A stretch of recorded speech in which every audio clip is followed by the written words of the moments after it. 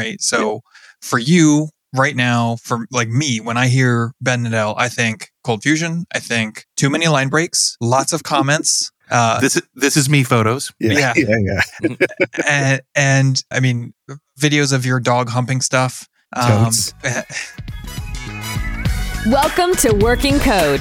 And now your hosts, none of whom have ever seen a failing unit test, Adam, Ben, Carol, and Tim.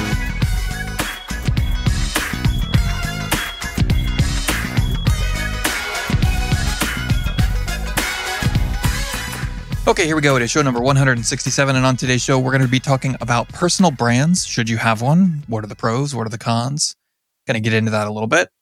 But first, as usual, we'll start with our tramps and fails. It's Tim's turn to go first, I think. Tim? Mm-hmm. But before she couldn't be here. Carol's not with us tonight. She's under the weather. So just setting expectations. Let's lower the bar here a little bit. It's not the same without Carol. Yeah. So I got a triumph. I had a very emotional episode a few weeks ago talking about my mom. Well, my mom's home now. She's out of the hospital after about 3 weeks. Thank you. And so my mom is home from the hospital now, and she's doing personal therapy from home. She has someone coming every day to do physical therapy with her. And so she's getting along. She can't do much. She can get up out of a chair and get in bed and go to the bathroom, but that's things she definitely couldn't do 3 weeks ago. So, and hopefully she keep pumping iron and get, real swole and start bossing Dad around. So get Ben to come down and be her trainer. Yeah. She'll train him. I'm glad she's doing better. Thanks. So that's on the personal front. But at work, this past week, I've been working on SRGS, which is Speech Recognition Grammar Specification. It's a WC3. It's the web specification. Basically, it's for speech recognition, like when you call into a phone system and it I hate. Yeah, I hate those too. We do a fair amount of business through IVRs where we do drive payments through IVRs. So we try to encourage people to get them because there's still a subset of people that really they want to call a phone number. They don't want to download an app. They don't want to go to a website. They want to call a number knowing that if they get stuck, they can talk to a human. But I've always steered people away from doing speech recognition. I'm like, if we can just do it through punching numbers, it's a lot more accurate and less frustrating. Mm-hmm. But we have a customer who's just dead set that at least the policy number, because this is for insurance, so we have letters in our policy number, so we want them to be able to say it. Like, okay, I've been working on that, and I'm figuring it out. It's XML based, which is yucky. Mm. But the big thing is it's really hard to test. I can test the code, right? The code parses. That's about all I can really do, and does an error. But it's like I have to physically call into a phone number. So I have a Google Voice number. Yeah, I have a Google Voice number, and I call in, and I'm like, ABC 123 AJD 459. No, that's the wrong number. Sneeze, cough. Yeah. And then sometimes it's like it will be perfect. You'll figure out what letters and numbers I'm saying without issue. And then other times it comes back. It is so wrong. I don't even know how it got so wrong. Mm-hmm. And I don't know why. What I've been reading is that the compression algorithm that they use to send the voice capture across the phone line is so lossy that it's hard for these things to do. But I've been on some of these phone systems. They do okay, but I'm having a wide range of experience with this, and I don't know why. So if anyone out there knows a better way to test a speech recognition grammar system, let me know. That'd be very, very grateful, because I can't figure out a way to automate this. Sounds like a fun problem, except until you get to that point where, like, okay, I've tried everything, it's still not good enough, and I don't have a choice. I have to find a way. Yeah, and you're just banging your head against the wall for a while. Well, I'm having the customers send me all their policy numbers, because they're like, some start with the letter and some end with the letter. I just want to see all of their numbers. Just send me all the policy numbers and I'll figure out. Because even if it's helpful, like let's say the policy letters are C, D, and E. Mm-hmm. Well, I can eliminate from the specification that you're expecting to see the letter A and B. And that's helpful, because that increases what it does. It does a probability. Oh, I see. It does a probability and says this letter is probably 80%. I think that's a B, or 20% that as a C. But if I eliminate that as an option, it goes, well, that has to be a B because there's no other option that's close to that. So I'm hoping that they have, just a few letters and I can knock out a bunch of those letters and in a sort of, you can also do sort of a pattern match to say, expect a letter at the beginning and then some numbers and then, or a letter at the end or a letter in the middle. And it's always going to be one of these two letters. If I can do that, I can probably get it to a higher degree of probability. So we'll see. M as in Mancy. Yeah. So, and then I have to do it in Spanish too. So I don't speak Spanish, but I was playing with that today and, saying uno, dos, tres, cuatro, I have to spell it out and tell it that it's Spanish and that did okay. So, but I'm not a native Spanish speaker, so I don't know how well it will do with someone with a very strong accent. So I speak like a gringo. So is the entire call tree outlined in one giant XML document with like all the options that get spoken, or is this only for the inputs? You can do it that way with the giant XML. I don't do it that way because I like to break it up. So you can basically have a form post. So you have a large piece of XML that just kind of describes all the possible options you're going to do in that one sort of node. And then once it figures out what you said or what you picked, I can basically do a form call to another page. So I have sort of it's almost like a state machine. I have the state machine of the call and with routes and events. And so each prompt is going to generate an event that it goes to, and that event's going to figure out what's the next step in the state. So very cool. This totally random just popped in my head, but there's some article or paper written, like decades ago, GoTo considered harmful. And it occurs to me that like so much of what we do is actually just sort of glorified GoTo statements. I mean, even just a web page, clicking on links, submitting forms. You're really just doing giant GoTo calls, hey, go from this page to that page, or a state machine is go from this state to that state. It doesn't seem so fundamentally different to me. Yeah. I mean, we before the show, we were watching the landing on the moon, what do they call it? IM-1. Yeah. So it reminded me, I mean, it sounds like what we do for work. So they did a first run around the moon, and it has this system that's supposed to like scan the landing area and find out, automatically figure out which the best area to do. And it sounds like it were certain areas it wasn't getting imaging from. And so it had sort of an incomplete map. So they're like, no, we're not going to land. So the programmers had the time that it took for it to go back around the moon. So that's why it was a couple hours late. Orbit. Yeah. They did one extra orbit, and they're sitting there programming by the seat of their pants and uploading a patch to fix it. And they did. They fixed it. I was thinking about that when they were talking about it on the broadcast. They were like, they sent a patch, and I'm thinking, did they call it an over-the-air update? There's no air. Well, the first bit of it in the atmosphere, there's some air, and then it's not. And then they land, and they're like, well, they weren't getting communications, and it was a really weak signal, right? Really. So basically, the thing's programmed to, if it doesn't get a signal, if it can't sense a signal, it will reboot all this. So they're basically turning it off and on again. To fix it, which I'm like, okay, well, it's rocket science, but it's not that much different from what we do.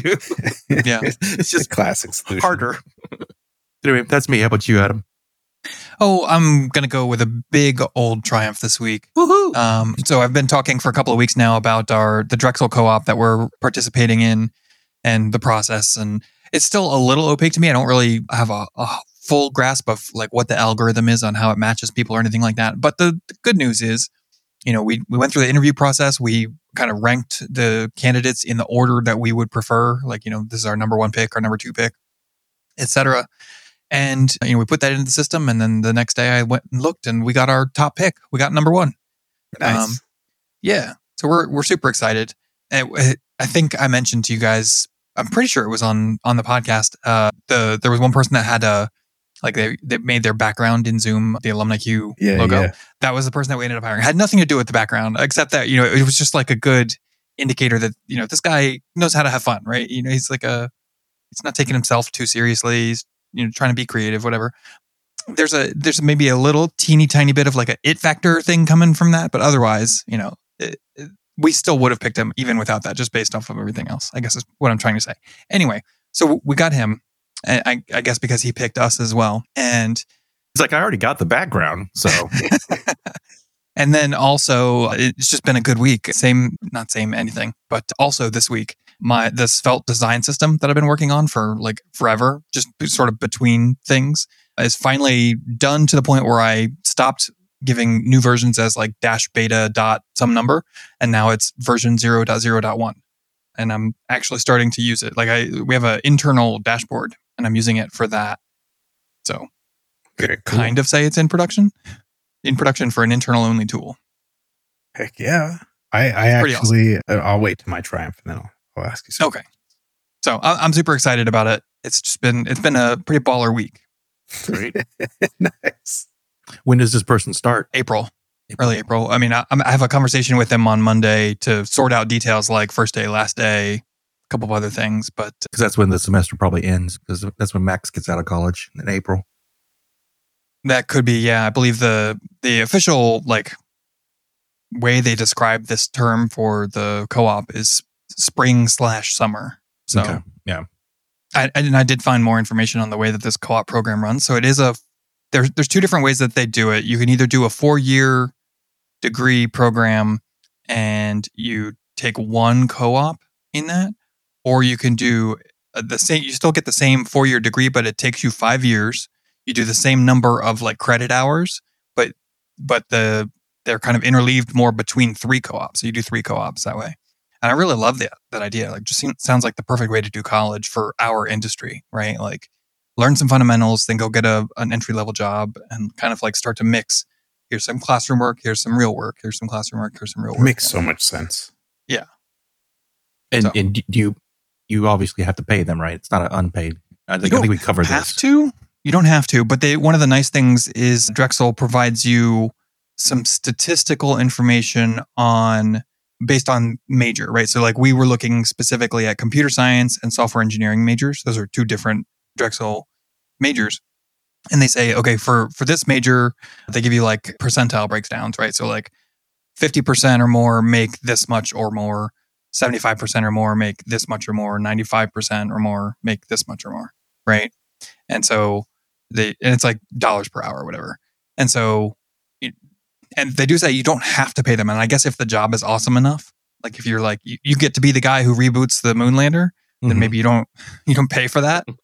But I don't know. I mean, so we paid, or we offered what we thought was a pretty competitive salary. Like we were pretty darn near the high end of that competitive salary, information that they gave us. And that's based off of, I think, last year or maybe 2 years ago salaries for the co-op. So super excited. And now it's real, right? Like now I have to start actually putting real focused effort into brushing up on my mentoring skills and thinking about like, how am I going to be a manager of a person? And, we're going to be doing onboarding, and funnily enough, and all this other stuff. So getting real, but I'm here for it.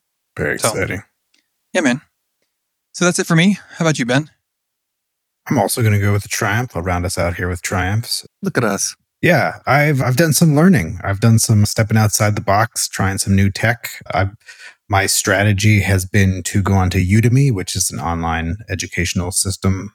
And I got and watched courses for Alpine.js, which is a front end, like a small front end library. HTMX, which is a kind of a over the wire dynamic websites thing, like trying to create a responsive application without having to do so much JavaScript. And then I did a course on Svelte.js. Like it's called like the complete guide to Svelte.js, which was actually a pretty tremendous course. It was really good. Maximilian Schwartz and something. I can't remember off the top of my head. Svelte.js is actually very interesting. There's some stuff about it that seems really nice, and some stuff about it that rubs me the wrong way, but to each their own. I'll tell you, coming from Angular, and this is, I think, interesting to talk about in the context of a design system. One of the things that I always appreciated about Angular was that the component, the kind of the root component object or element is actually an element. Like if you import a magic menu and then you render magic menu and you look at the source of the rendered page, you get a magic menu element. It's not like magic menu component doesn't randomly generate a div with some other rando class on it. Like you actually get an element with that tag name. And that was definitely one of my stumbling points. So I'm starting to dig into Svelte because you import a class. It's not really a class. It's like you import this magical Svelte component and you render it.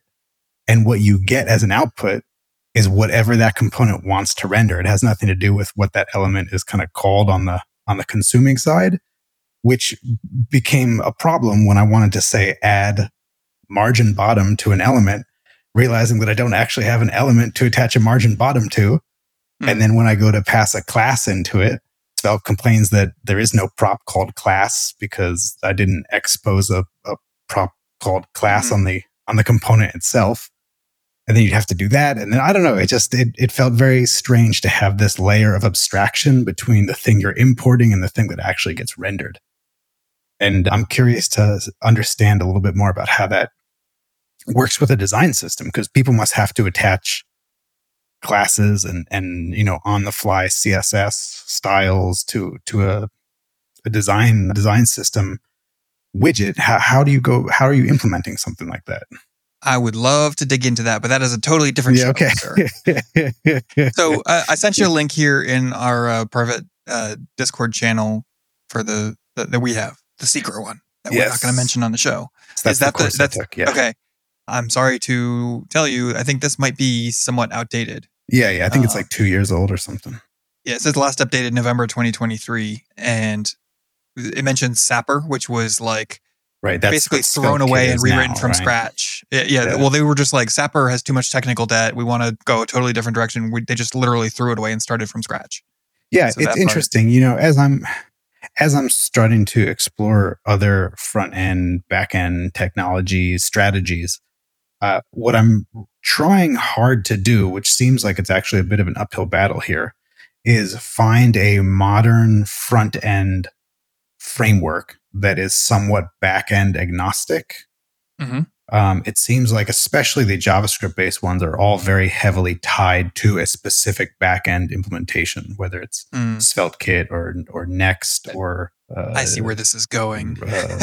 You have a pet favorite back-end that you just want to keep. I have something, it's like I have something I'm already paying for.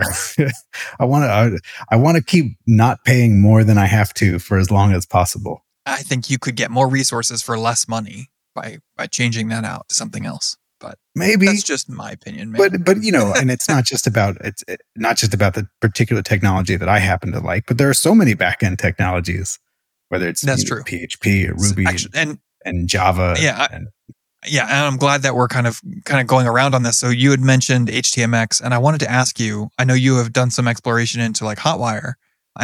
And so now that you've been learning a little bit about HTMX, I have not touched HTMX. And when I read a little bit about it, or when I see other people talk about it, it reminds me of Hotwire. So can you contrast them? How are they different? So they're very much in line with each other. I would say HTMX is almost like a subset of what Hotwire is trying to do. Hotwire is it's like 4 different things coming together at the same time, like Captain Planet style, our powers combined. Wind. Yeah. And so Hotwire is Turbo. Turbo is an evolution, I think, of something called Turbo Links, and HTMX is most closely aligned with Turbo. But then Hotwire also has Stimulus, which is the kind of JavaScript, attaching JavaScript behaviors to the browser, the DOM. And so I think in HTMX, people will often use Alpine JS as their sort of Stimulus alternative. And then there's some other stuff. There's wait a minute, hang on. You're using words that I'm not familiar with. So when you say Stimulus alternative, does that mean that like you have to have something in addition to HTMX? You can't just use HTMX and no, you can JavaScript? So fundamentally, HTMX says, I want to make this network request, and I want to take the response of that network request and put it in the page in some way. And oftentimes that is, instead of doing a full page refresh, let me take that response and just repopulate this one div or this one table or this one select box.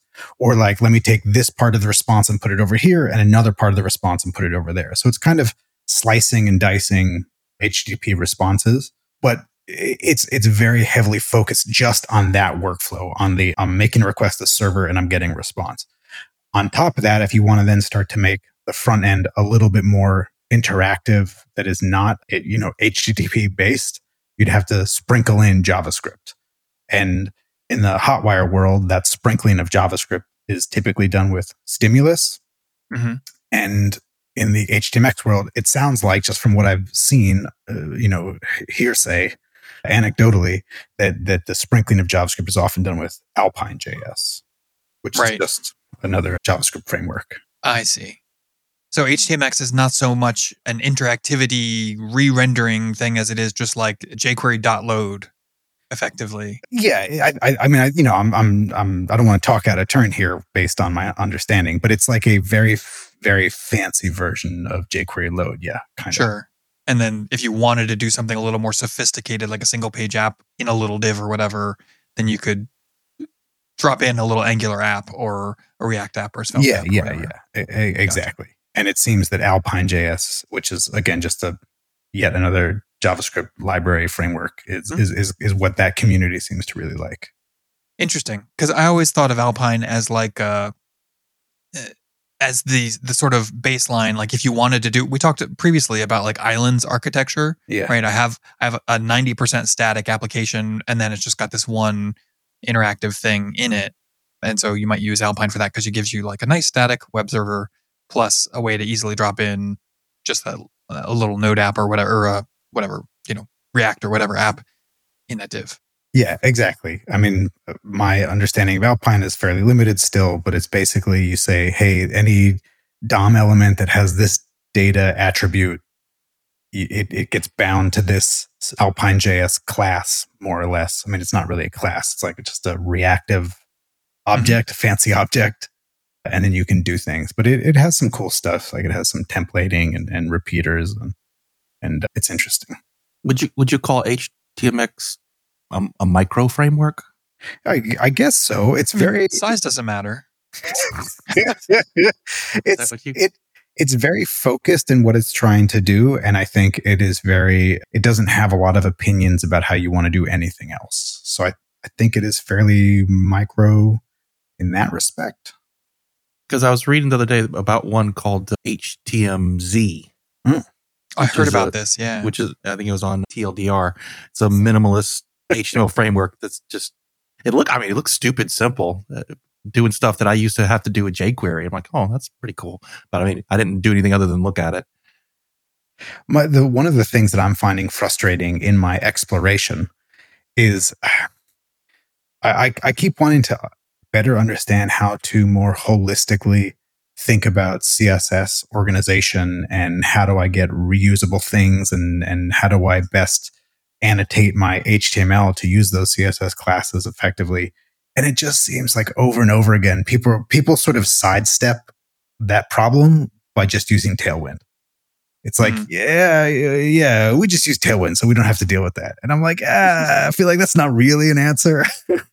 That's like, then I could just keep that's as good as me saying I'll just keep doing what I'm doing today and not having something maybe more robust. That is not a dunk on Tailwind. I've never used Tailwind other than to say if I'm going to have a lot of CSS classes in my markup, like I could just have regular classes in my markup, and I don't think it would be fundamentally all that different. As opposed to something like Svelte, where I have a style block and it's inside my component and it is automatically scoped my component. Like it's really the automatic scoping. Like how do you get automatic scoping without having this, like a ground up, I have to believe in this one particular framework? And maybe you just can't. Maybe that's the problem is there isn't like a nice halfway point.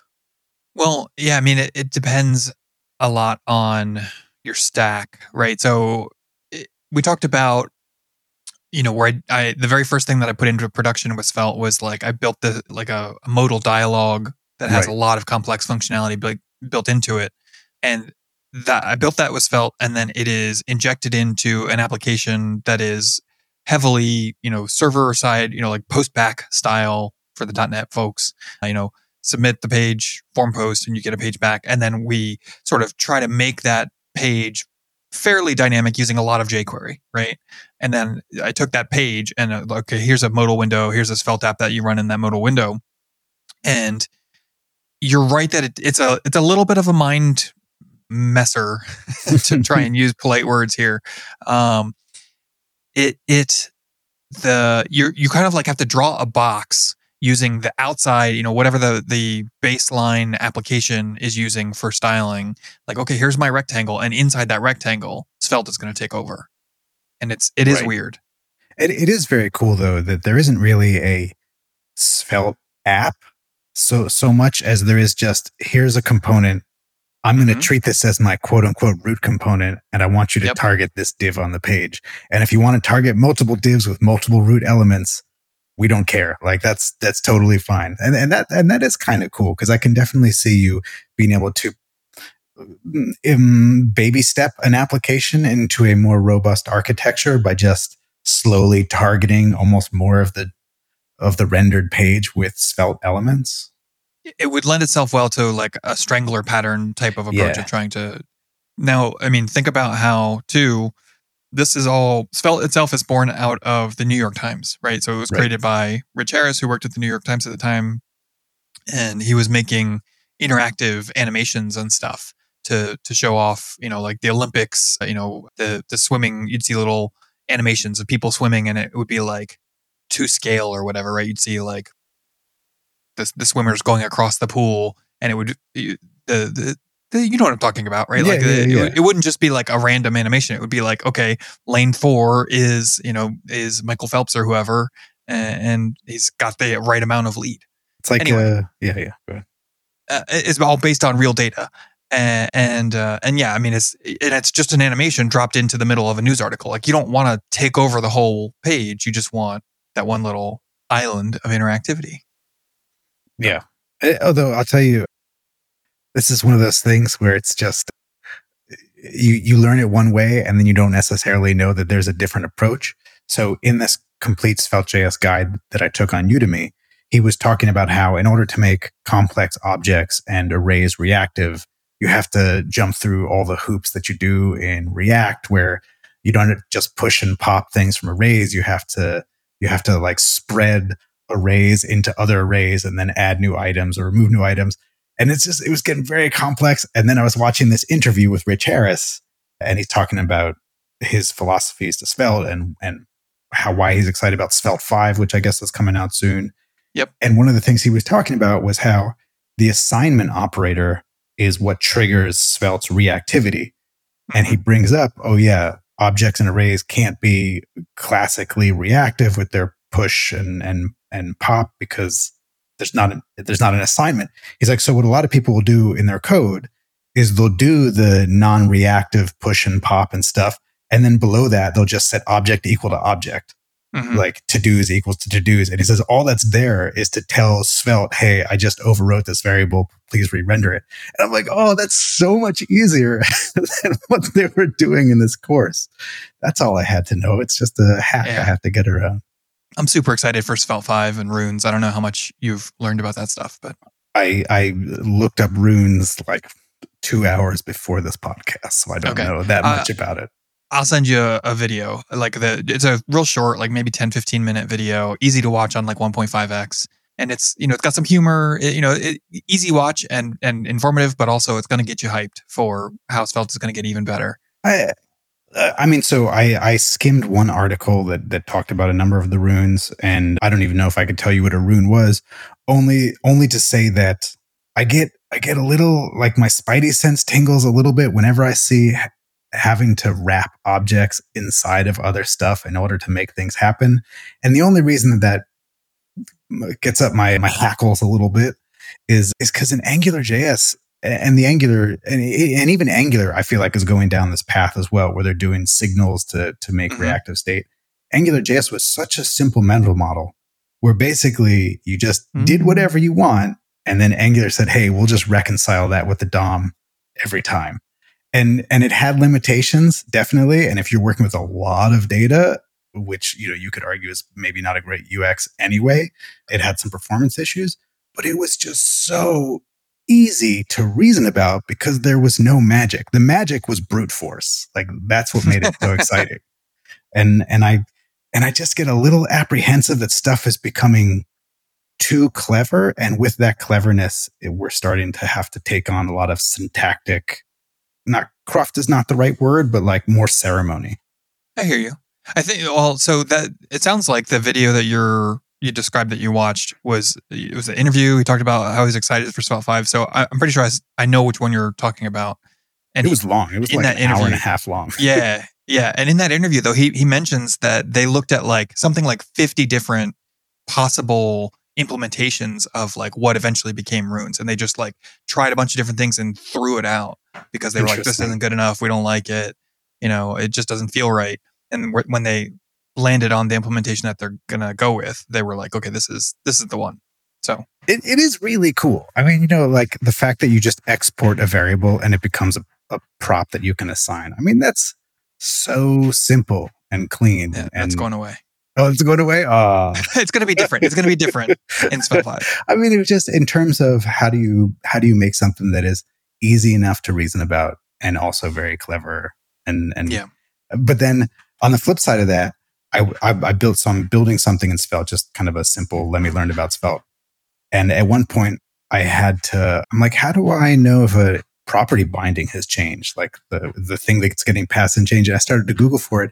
And like, there's no one way to do it. People are like, oh, you can just create a reactive block, the $, and just do open curly brace, close curly brace, and everything inside that will get rerun whenever it has to.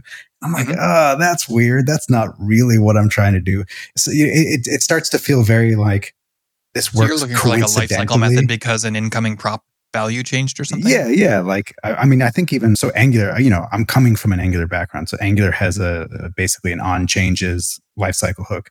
And I think custom elements have like an attribute value changed kind of a hook. React has like props will change or something. I don't do React very much. So. Oh yeah. I know what you're talking about. It's been a while. Yeah. Thankfully. So Svelte, it felt very much like Svelte was like, nah. Component will receive props. That's what. Yeah. Svelte's like, put it in a reactive statement and you'll learn about it eventually. Okay. We are into the show. I blame you, Ben. You mentioned Svelte. Sorry, Tim. I know Tim has not had a lot of Svelte insight here.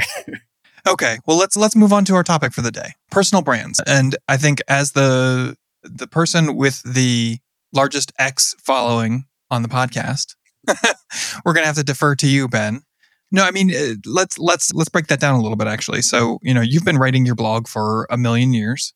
You have been sharing content consistently on your blog and on Twitter X, whatever, for forever. And when you do that, when you are that consistent about it, I think, most people would agree that the numbers are probably, unless you're terrible at it, the numbers are going to go up.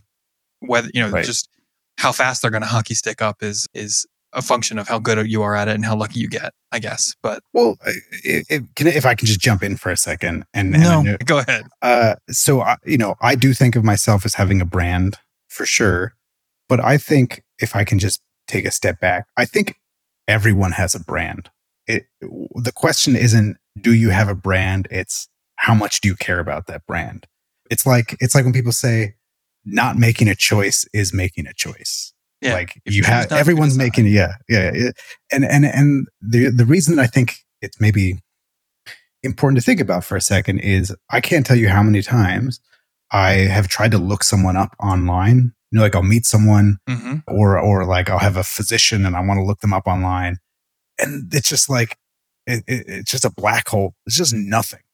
Mm-hmm. And you're like, how does this person not exist in the digital world in any way whatsoever? And, that is a brand. You've chosen to some degree that is your representation in the world. And that's totally legitimate. I'm not pooping on that. I'm just saying that we all have a brand and it's not just about Twitter and Twitch and TikTok. It's just how we interface with the world in general. I mean, before we had called it brand, we had professional reputation. Yeah, absolutely. Right? So everyone has a reputation. a good or a bad. Everyone has a reputation. Maybe reputation is for not being very well known. I mean, that's fair. But I'll say, I'm going to talk about your early days, Ben. When I first met you, Kinky Solutions, Ben. yeah, Kinky Solutions is what your blog was called. And was that really? I mean, was that sort of persona you were trying to put out there? Because when I met you, I totally, and I've said this before, like early in the days of the podcast, I'm like, I expected you to be this muscular, and you were, but like rough, tough, beer swilling, womanizing, Code bro. Code bro, just complete jock. And just because that your some of your examples were a little bit sexist. And then I met you, and you're like the most retiring, sweet, shy guy who's just, scared of everything. Teddy bear, but just super, super nice teddy bear. You just wanted to give him a hug. I'm like, was that like that was you were trying to project, or just? I don't think I was ever trying to project anything. It was more like I was just trying to have fun, and I was, my intention was never to have fun at anyone else's expense. It came across that way, and that's very unfortunate. And I've moved away from that. Yeah, and you've persona, apologized, if you will. Yeah, and I've we don't have to get to it was that. naive, and we're all naive in various ways for a while. Oh man, I look back just at decisions I've made in my life, and I feel like I didn't start making good decisions until I was easily in my 30s. There's just so many things I look back and shake my head and be like, oh, what a just a poor decision to have made at the time.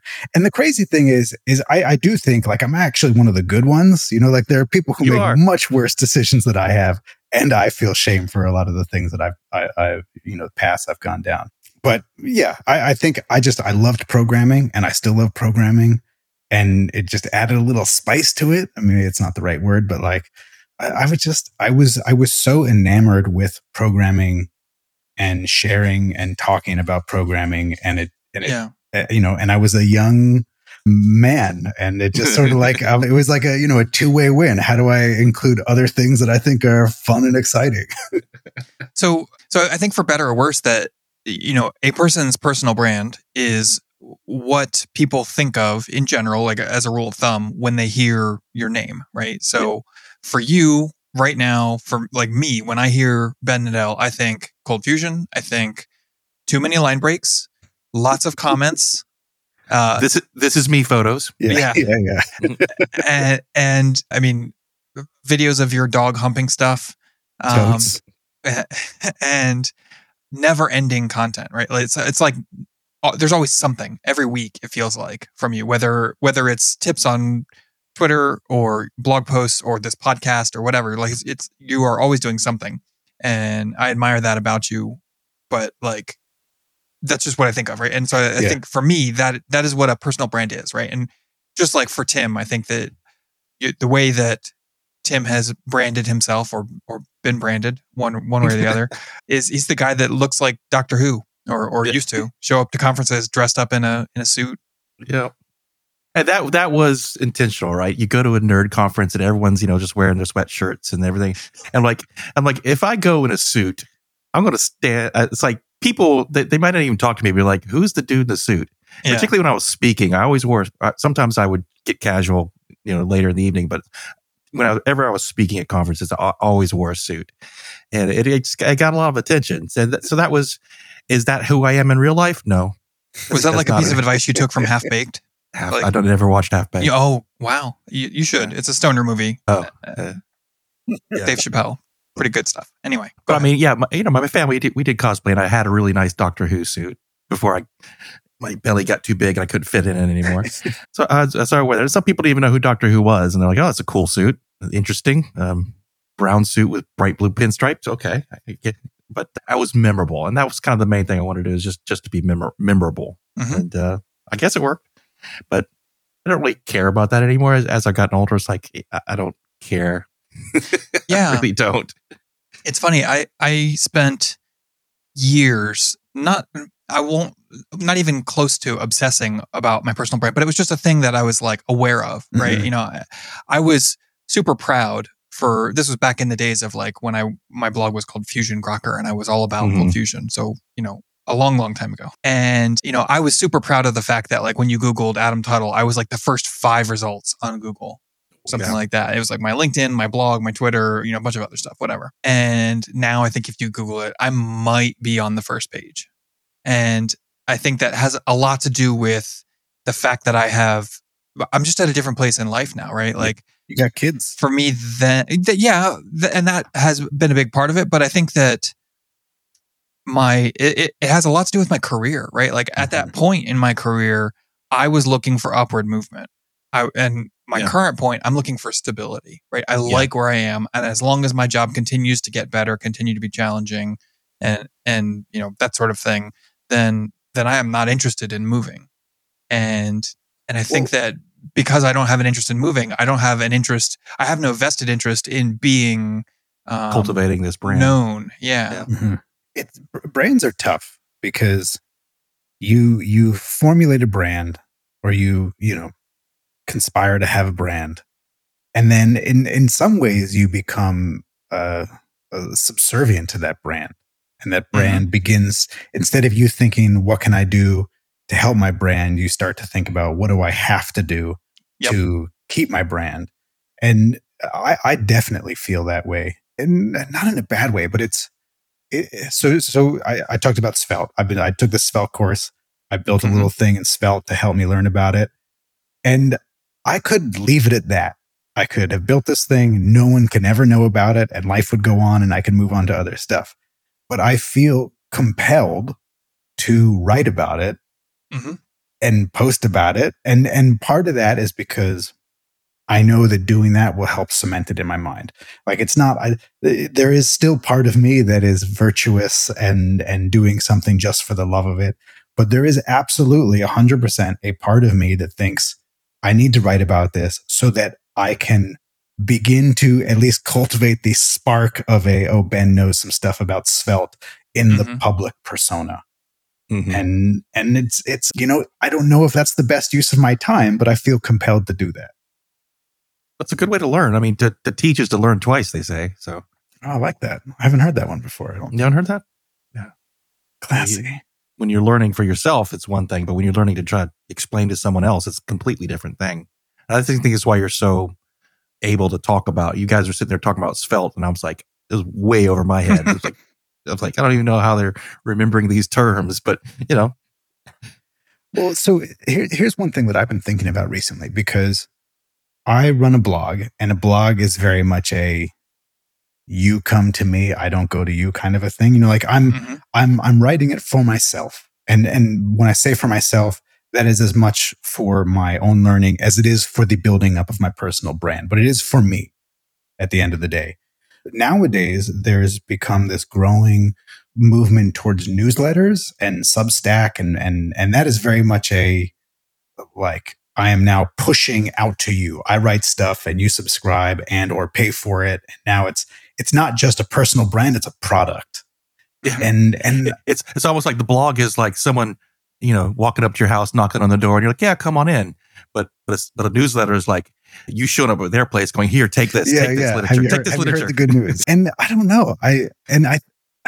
Part of me has an insecurity about that. There is a safety in having people come to you, because you can always say, well, it doesn't matter if people don't like what I'm writing, because I'm writing for me predominantly, and people who like it will come, and people who don't like it will, they'll ignore me, and that's fine.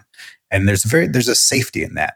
But the second that you're now pushing information to people purposefully, I feel like you have to start chasing those clicks.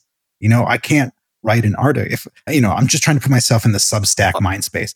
I can't write an article because it just happens to be something I happened upon. I thought it was very interesting. Let me write this up. Like, you have to now start to take your audience into account. And that's a bold move. Yeah. But it's also a financial move. Maybe there's money to be made for having that subscription list. Oh no, 100%. And I'm not saying that it's bad to have a Substack or a paid subscription or a newsletter in general.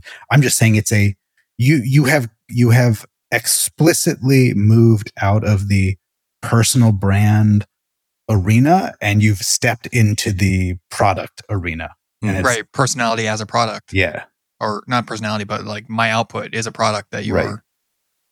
Yeah. And that's just a very different mindset. If when I was writing my book and I didn't have much blogging to do for like 3 months, if you're doing that for yourself, it's not a problem. But if you have people who are paying you to write and release a weekly newsletter, you can't just disappear off the face of the earth for 3 months. That's just not a thing. I assume. I don't actually subscribe to anything. Brand stuff. So it strikes me that we haven't mentioned, I guess somebody mentioned it a minute or two ago, and that's what made me think of it, marketing. Marketing is a word that comes to mind pretty quickly when you start talking about the word branding or a brand. But I think we're hesitant to talk about personal branding as marketing ourselves. But really, that's what it is, right? Like, I was doing... Some people. Yeah. Okay. Yeah. Okay. So your thing about suits, like that makes you memorable, right? But doesn't necessarily get you an in somewhere, right? Like that's awareness. I mean, I think if people who are influencers, they're marketing 100%. Yeah. They might not be anything like what they say or do. It's all an act. It's all completely fake. But I think for most technical people, we're pushing information and knowledge, and I think there's a little less of the marketing side of it.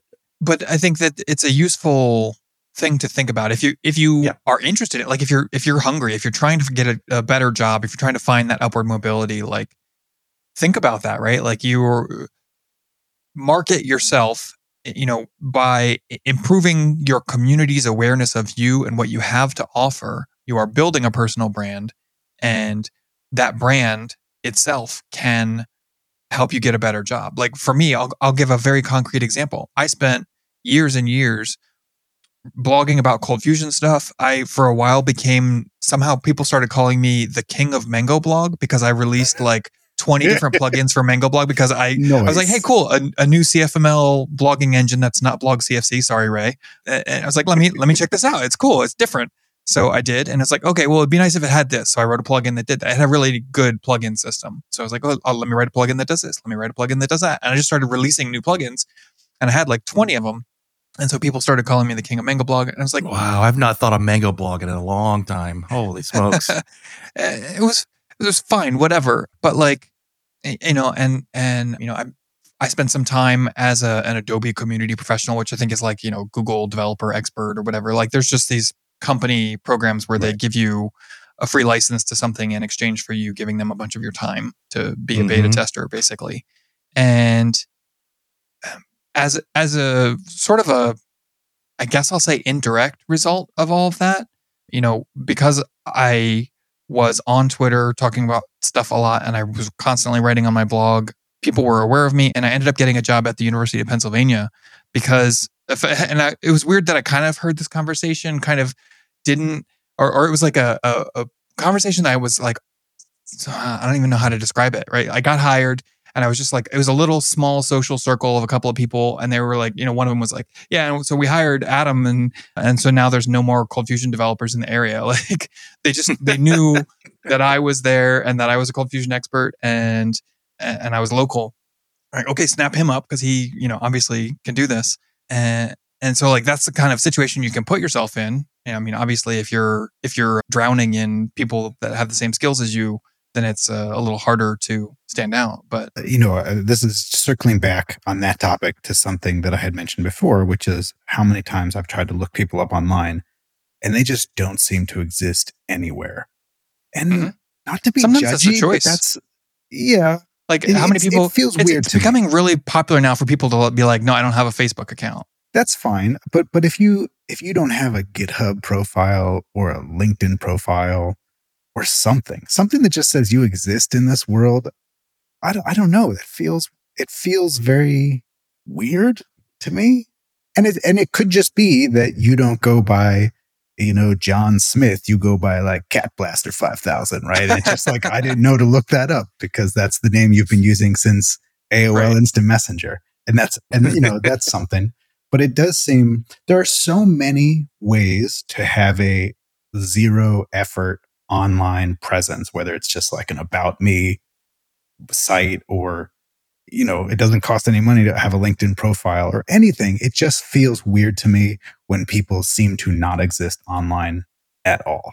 It feels like a weird brand choice, going back to the idea of personal brand. I would imagine a lot of women who work in maybe I tech can or maybe not 100% tech. understand women not wanting to be online. It's for a little sure. scary to put all that information out there because they get treated a whole lot different online than we do. Yeah, Absolutely. That's for sure. So, I don't know. I think if you were looking for somebody who was going to help you disappear, like if you wanted to do like, Citizens Witness Protection Program, right? Like you just wanted to disappear, move to a different town, be a new person, you would want somebody who you couldn't find online, right? They're going to be the one that knows how to actually disappear you. Cousin Jedediah in Amish Town. Let's go. I think the reality is having a brand helps you, assuming it's a good brand and not a tarnished brand. Yeah. I think it helps. Your brand is you're that that Yeah. it ruins all the forum posts. I think it's just human nature that if you have a group of people to choose from and you have a couple of people that you've never heard their name before and one person where maybe all you've done is heard their name once, human nature, I think, is just going to be like, I'm going to go with this guy. I've heard his name before. Yeah. And I think there's something very real about that. It's the modern equivalent of it's not what you know, It's who you know. And yeah. so if they, in this day and age where everyone has their own pulpit that they can preach from on X or a blog or Facebook, it's like, if you get known, I know the guy, I read some of his stuff. He's really smart. I enjoyed that. That's the same thing. They know you, or they're thinking they know you. So yeah, you get the, what is it called? The halo effect, where if you do something good, then people just assume that good stuff sort of transfers over into other things. Yeah. Well, it's like when I had a short, for a few years, I had a blog and I did a lot of writing about SQL Server and Deadlock.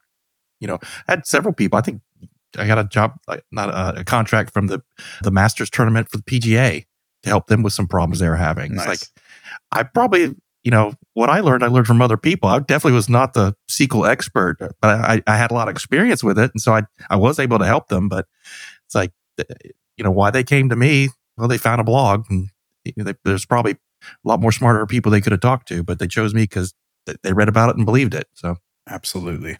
So maybe to close, just to say that you have a brand, period. That's not a choice. The what choice, you choose to do with it is up to you. Yeah, exactly. All right. Well, then this episode of Working Code was brought to you by Adam's Life Relocation Service. You've never heard of us, and that's how good we are. And listeners like you, if you're enjoying the show and you want to make sure that we can keep putting more of whatever this is out into the universe, then you should consider supporting us on Patreon. Our patrons cover our recording, editing, and transcription costs, and we couldn't do this every week without them. Special thanks to our top patrons, Monty and Giancarlo. You guys rock. I have no idea what we're going to talk about on the after show. Does anybody have a topic you wanted to cover? I've been hearing a couple of podcasts lately make reference to some recent studies that Copilot is actually problematic. Like they're finding that code maintenance is becoming harder and code duplication is becoming more prevalent. I don't know if anyone has. I've read the same thing. I'd be curious to know a little bit more about that if anyone has anything. We'll dive into that in the after show. And if you have no idea what we're talking about, the after show is the outro is going to play, but for patrons, after the outro plays, we just keep talking. And sometimes it's 5 minutes, sometimes it's another half hour. And we just, whatever's on our minds. Sometimes it's TV, sometimes it's more tech. You never know. But the patrons of the show financially support us, help keep the lights on and the mics rolling. And if you want to do that, if you want to help us out, you can go to patreon.com/workingcodepod. And the after show is one of the perks that you get. In addition to that, you get special patron-only channels on our Discord and a couple of other things. So that's going to do it for us this week. We'll catch you next week. And until then, remember, your heart matters, so keep loving your own brand. You've been listening to Working Code with your hosts, Adam, Ben, Carol, and Tim. If you're enjoying the show, please feel free to rate, subscribe, and review on your preferred podcast listening platform. We really appreciate that effort. We'll catch you on the next episode of Working Code.